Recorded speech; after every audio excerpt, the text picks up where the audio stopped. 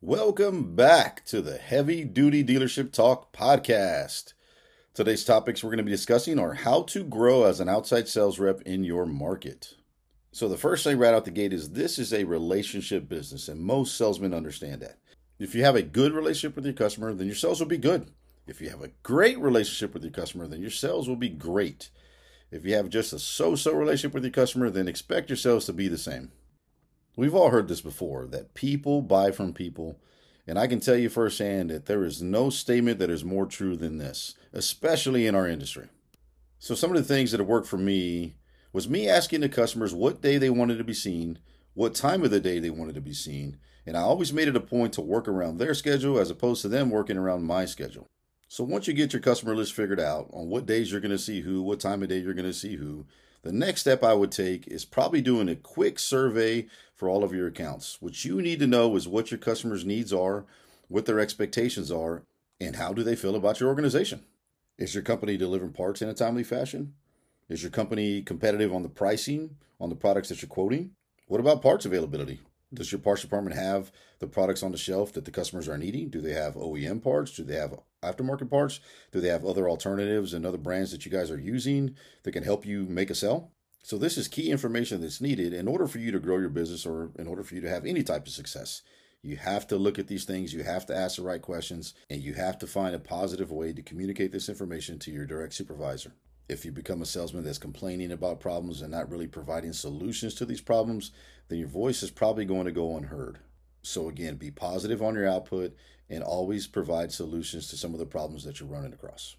Do not overcommit to any customer on something that you have zero control over.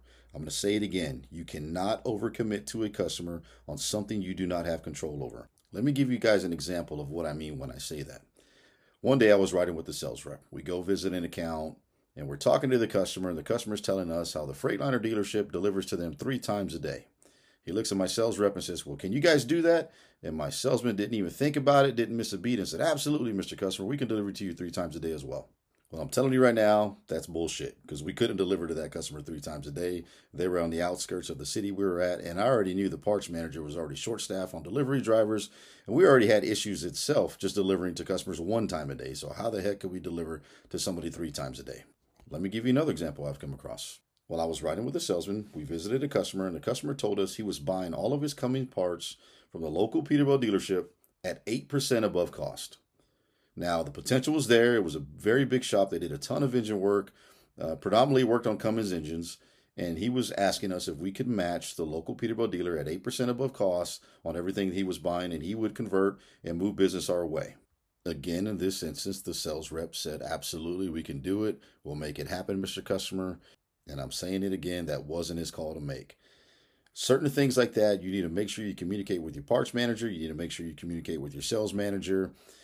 What I've always done is I would always have my sales staff communicate that to me when I was in the outside sales manager role, and then I would communicate to the parts manager to make a decision together. The last thing you want to do is put a wall up between the parts manager or the inside parts team against the outside sales staff.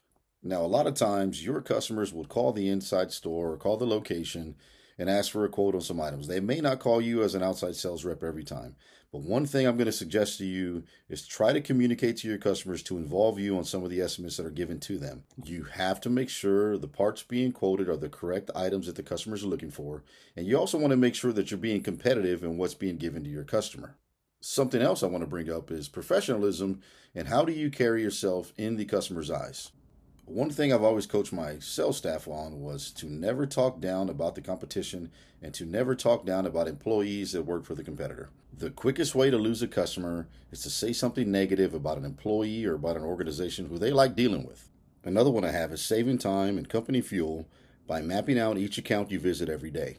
If you could prevent yourself from driving all over the city and usually staying in a certain area every day of the week, this should allow you to visit or see 1 to 3 more accounts every single day.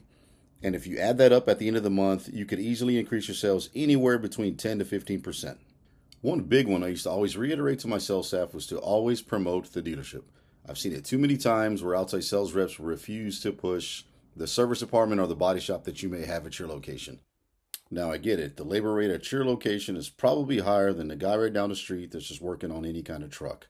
But there is some upside to customers using your location compared to theirs. Your location is going to have certified technicians on a number of different brands and a number of different products. Your location should easily offer warranty on the parts, and then they'll offer warranty on the labor.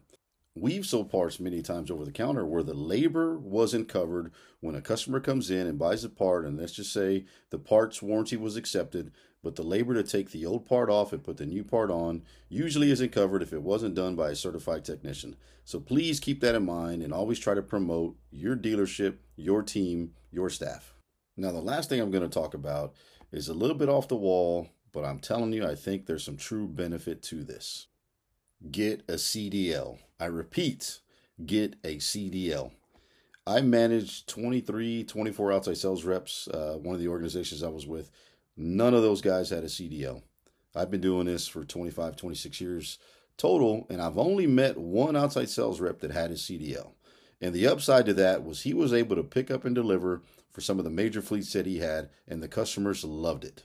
Now, most of the shops you guys work with or have in your location, they're too busy to pick up and deliver trucks, or they may not even have drivers available to offer pick up and deliver. I've seen it on the sales staff where if salesmen are selling trucks, they have drivers that work for them that can deliver new trucks to customers, but hardly ever do locations have a person that can just pick up and deliver. There's some locations that have it. It may be a porter, it may be one of the technicians, but remember, you're pulling them away from their normal job to do this.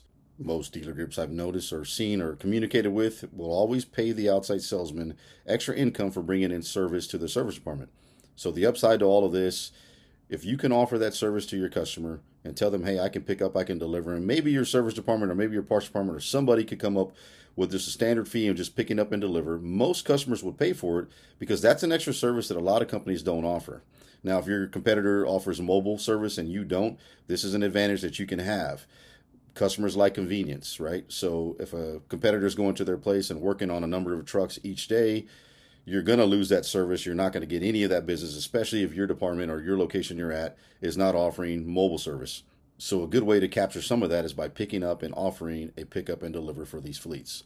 Now, about once a year, I'll say this usually happens at most locations, about once a year, a really good account will probably go up for grabs in the parts department. I don't know why this is, whether it's somebody retiring, somebody getting fired, just account adjust changes that may happen every 6 months or every year. Who knows?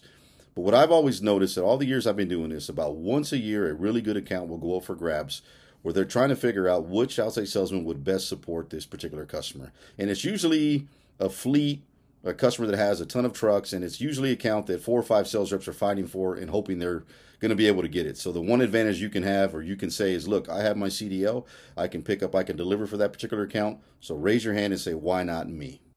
Well, that's all I got for today's show. So please email us if you have any topics you want us to go over, or hopefully some of these ideas we just gave you work for you. But let us know. We'd love to hear from you. Our email address is hddtalk@outlook.com, and check out our website at hddealershipconsulting.com. Thanks again.